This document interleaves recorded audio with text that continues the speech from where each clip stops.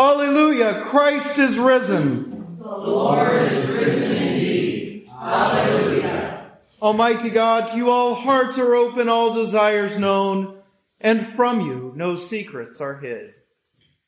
Cleanse the thoughts of our hearts by the inspiration of your Holy Spirit, that we may perfectly love you and worthily magnify your holy name, through Christ our Lord. Amen. The Lord be with you. And also with you. Let us pray. O God, who for our redemption gave your only begotten Son to the death of the cross, and by his glorious resurrection delivered us from the power of our enemy, grant us so to die daily to sin, that we may evermore live with him in the joy of his resurrection. Through Jesus Christ, your Son, our Lord, who lives and reigns with you and the unity of the Holy Spirit, one God, now and forever. Amen. Please be seated for the readings. A reading from Acts. Peter began to speak to them. I truly understand that God shows no partiality, but in every nation, anyone who fears him and does what is right is acceptable to him. You know the message he sent to the people of Israel, preaching peace by Jesus Christ. He is Lord of all. The message spread throughout Judea, beginning in Galilee after the baptism of John announced, and how God anointed Jesus of Nazareth with the Holy Spirit and with power, how he went about doing good and healing all who were oppressed by the devil, for God was with him. We are witnesses to all that he did, both in Judea and in Jerusalem. They put him to death by hanging him on a tree, but God raised him on the third day and allowed him to appear, not to all the people, but to us who were chosen by God as witnesses, and who ate and drank with him after he rose from the dead. He commanded us to preach to the people and to testify that he is the one ordained by God as judge of the living and the dead. All the prophets testify about him, and that everyone who believes in him receives forgiveness of sins through his name. This is the word of the Lord. Thanks be to God. Let us read together Psalm 118, found in your insert. Give thanks to the Lord, for he is good. His mercy endures forever. Let Israel now proclaim, his mercy endures forever. The Lord is my strength and my song, and he has become my salvation. There is a sound of exultation and victory in the tents of the righteous. The right hand of the Lord is exalted. The right hand of the Lord has triumphed. I shall not die, but have and declare the words of the Lord. The Lord has punished him sorely, but he did not hand me over to death. Open for me the gates of righteousness. I will enter them.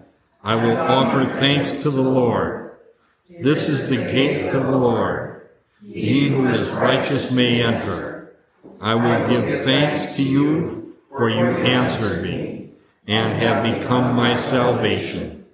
The same stone which the builders rejected has become the chief cornerstone. This is the Lord's doing, and it is marvelous in our eyes. On this day the Lord has acted. We rejoice and be glad in it. Our second reading is from Colossians. Since you have been raised with Christ, seek the things that are above, where Christ is, seated at the right hand of God. Set your minds on things that are above, not on things that are on earth. For you have died, and your life is hidden with Christ in God. When Christ, who is your life, is revealed, then you also will be revealed with him in glory. The word of the Lord. Thanks be to God. The Holy gospel of our Lord Jesus Christ according to John. Glory to you, Lord Christ. Early on the first day of the week, while it was still dark, Mary Magdalene came to the tomb and saw that the stone had been removed from the tomb. So she ran and went to Simon Peter and the other disciple, the one whom Jesus loved, and said to them, "They have taken the Lord out of the tomb, and we do not know where they have laid him." Then Peter and the other disciple set out and went toward the tomb. The two were running together, but the other disciple outran Peter and reached the tomb first. He bent down to look in and saw the linen wrappings lying there, but he did not go in. Then Simon Peter came following him and went into the tomb. He saw the linen wrappings lying there, and the cloth that had been on Jesus' head, not lying with the linen wrappings, but rolled up in a place by itself. Then the other disciple, who reached the tomb first, also went in. And he saw and believed, for as yet they did not understand the scripture, that he must rise from the dead. Then the disciples returned to their homes. But Mary stood weeping outside the tomb. As she wept, she bent over to look into the tomb. She saw two angels in white, sitting where the body of Jesus had been lying, one at the head and the other at the feet. They said to her, "Woman, why are you weeping?" She said to them, "They have taken away my Lord, and I do not know where they have laid him." When she had said this, she turned around and saw Jesus standing there. She did not know it was Jesus. Jesus said to her, "Woman, why are you weeping? Whom are you looking for?" Supposing him to be the gardener, she said to him, "Sir, if you have carried him away, tell me where you have laid him, and I will take him away." Jesus said to her, "Mary." She turned and said to him in Hebrew, "Rabboni," which means teacher. He said to her, "Do not hold on to me, because I have not yet ascended to the Father. But go to my brothers and say to them, I am ascending to my Father and your Father, to my God and your God." Mary Magdalene went and announced to the disciples, "I have seen the Lord." And she told them that he had said these things to her. The Gospel of the Lord. In the name of God, Father, Son, and Holy Spirit. Amen. Please be seated. One day, an old Southern preacher was taking a stroll along a riverbank. And as he's walking by, he sees a drunk passed out by the riverside. And he thinks, "Oh, now that's just disgusting. Can you see this poor soul who's lost his way?" And he thinks, "Well, I'm not going to let this happen." So he grabs the drunk and he drags him over to the water and he dunks him down in and he picks him up and he goes, "Have you found Jesus?" Now the drunk, of course, at this point is very awake and goes, "No." So he dunks him in one more time and he lifts him up. "Have you found Jesus, my brother?" The drunk is completely startled and well sobered up at this point. "No." One more time, down in the water, up. "Have you found Jesus, my brother? Are you sure you left him down here?"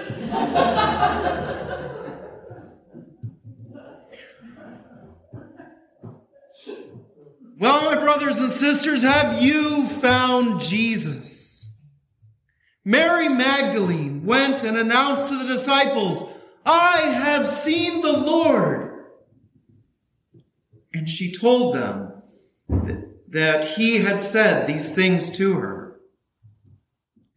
The story of the resurrection is a story of impossibilities. These are not things that should happen. The heavy stone that was there in front of the tomb should not have been moved away. The linen wrappings wrapped intricately around a body, just laying there, rolled up, but no body inside. And of course, the ultimate impossibility, Jesus, who was indeed dead, was there standing in front of Mary.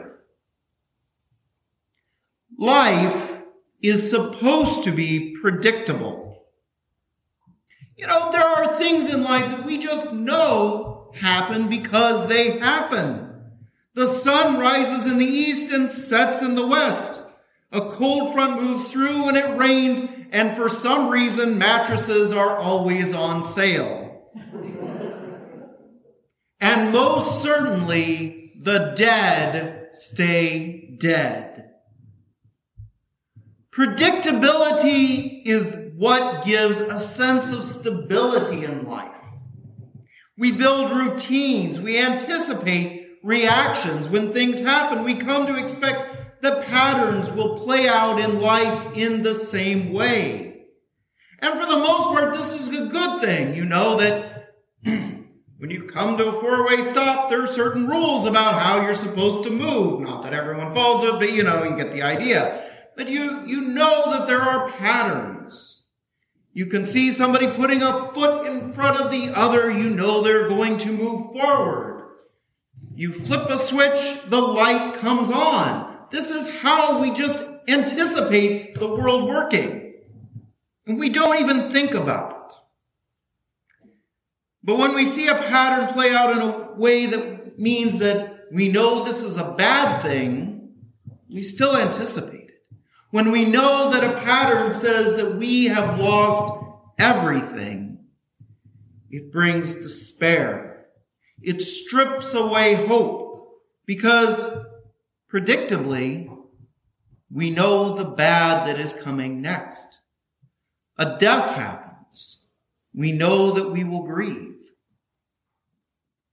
When there is grief, we know that there is often unintentional anxiety and strife between people. We know that things are going to sometimes fall apart in life. There was no hope for the disciples, Mary, Peter, and John, that beloved disciple who remains unnamed in our gospel. When you see your friend and leader die, it would seem that the powers of the world had triumphed. The wretchedness of life is the predictable pattern to follow. At best, they go back to what they were doing before Jesus took them on this amazing journey, back to their fishing nets. And at worst, like Jesus, they may be hunted down and followed. But the hopelessness and despair of the crucifixion was overturned that early morning. And so was all hopelessness and despair for all eternity. St. Paul tells us in his letter to the Colossians, if you have been raised with Christ, seek the things that are above, where Christ is, seated at the right hand of God. If you have been raised with Christ, and indeed you have, seek the things that are above. When Christ died on the cross, all sin and evil died with him. When Christ rose from the dead, he conquered all that causes despair. He conquered fear. He even conquered death. When we ask if we have seen Jesus, we no longer look to that which we know, but we look to that which is above. And St. Paul goes on to say, set your mind on things that are above, not on things that are on earth, for you have died, and your life is hidden with Christ in God. For you have died. Our old selves have died. Our old selves, the ones weighed down by hopelessness, brokenness, sadness, grief and strife. Those old lives, friends, have died. They are no more. But the death of those old selves is not the end. It is, in fact, only the beginning. Like Mary Magdalene, we may not even recognize Christ when he is right in front of us. Have you found Jesus? Christ is the mended relationship where there was once strife. Christ is the unimaginable grace that comes in the midst of the darkest difficulties. Christ is the community of believers who care for us in all of life's uncertainties. Christ is impossibly the small bread and wine that somehow fills and even overflows our spirit. The resurrection, friends, is impossible. It is the absurd. But it is the overturning of all that is predictable.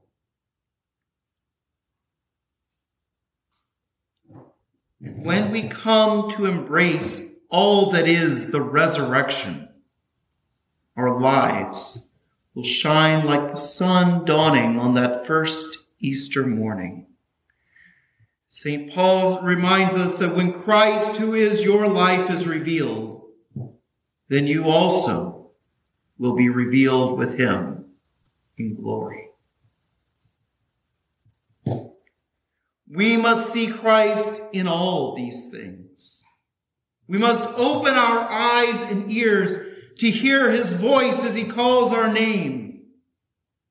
We must see where our old lives have died and our greater and new lives lie ahead.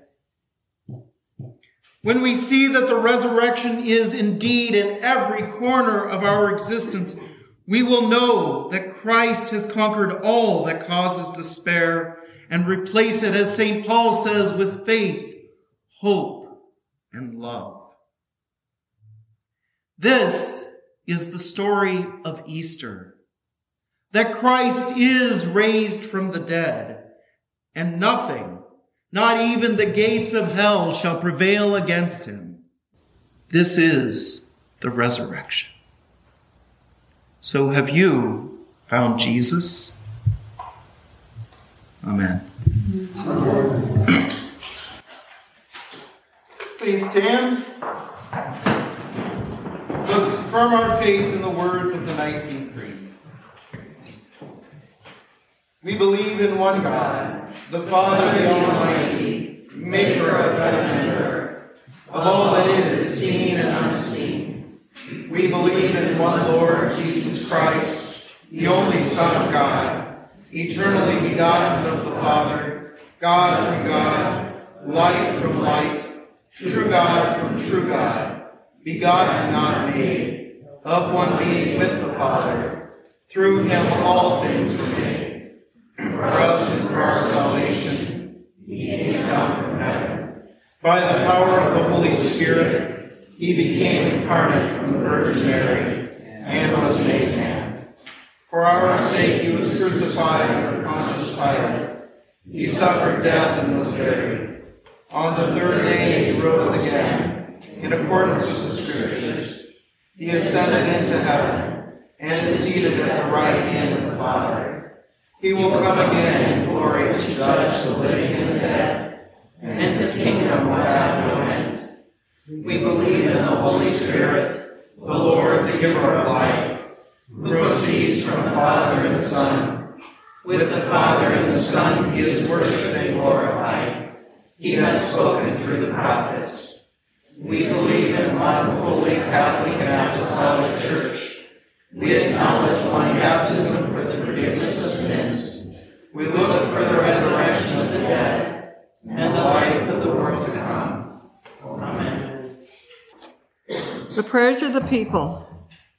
In the Anglican cycle of prayer, the province of the Episcopal Church of Sudan, pray for peace of Jerusalem. Father, we pray for your holy Catholic Church, that we all may be one. In our parish cycle of prayer, Greg and Suzanne Nelson, Mary Nichols. For those celebrating birthdays, Sally Marzal, Krista Herrick. For those celebrating the birth of a child, Danny and Nicole Marzal welcoming Aiden Levi. Grant that every member of the church may truly and humbly serve you. That your name may be glorified by all people. For Justin, Archbishop of Canterbury, Michael, our presiding bishop, Jeff, our bishop, Matthew, our interim priest, Mary, our incoming priest, Jessica and Bob, our wardens, Connie, Deanna, Robin, Sharon, and Pat, our vestry and clerk. We pray for all bishops, priests, and deacons, that they may be faithful ministers of your word and sacraments. We pray for all who govern and hold authority in the nations of the world, that there may be justice and peace on the earth. Give us grace to do your will in all that we undertake, that our works may find favor in your sight. Have compassion on those who suffer from any grief or trouble, that they may be delivered from their distress. Give to the, especially remembering Deacon Georgia Agner, Margie Beely, Jane Clothier, Sue Hollingstead, Cindy Lawrence, Mary Nichols, Jerry Ramsey, Gary Twist, Sharon Twist, David Toretta, Jimmy Annie. Give to the departed eternal rest, remembering Tommy Annie. Let light perpetual shine upon them. We praise you for your saints who have entered into joy. May we also come to share in your heavenly kingdom. Let us pray for our own needs and those of others.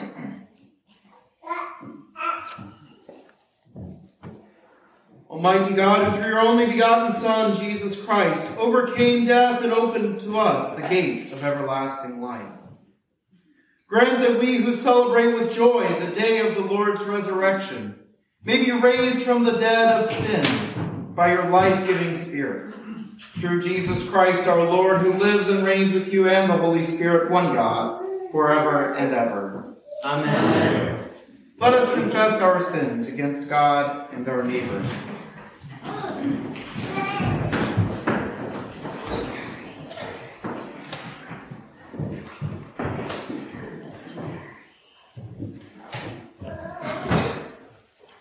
Most merciful God, we confess that we have sinned against you in thought, word, and deed, by what we have done and by what we have left undone. We have not loved you with our whole heart. We have not loved our neighbors as ourselves. We are truly sorry, and we humbly repent. For the sake of your Son, Jesus Christ, have mercy on us and forgive us, that we may delight in your will and walk in your ways, to the glory of your name. Amen. Almighty God, have mercy on you, forgive you all your sins through our Lord Jesus Christ, strengthen you in all goodness, and by the power of the Holy Spirit keep you in eternal life. Amen. Thank you for joining the St. John the Divine podcast. If you're interested in worshiping with us, you can visit us at 9 a.m. at our church, which is at 216 East Chandler Boulevard in Burlington, Wisconsin. If you want to learn more about us, you can click the link in the description or visit stjohnthedivine.org. Just remember, we're the one in Burlington, Wisconsin, not the cathedral in New York. Have a great day. Bye.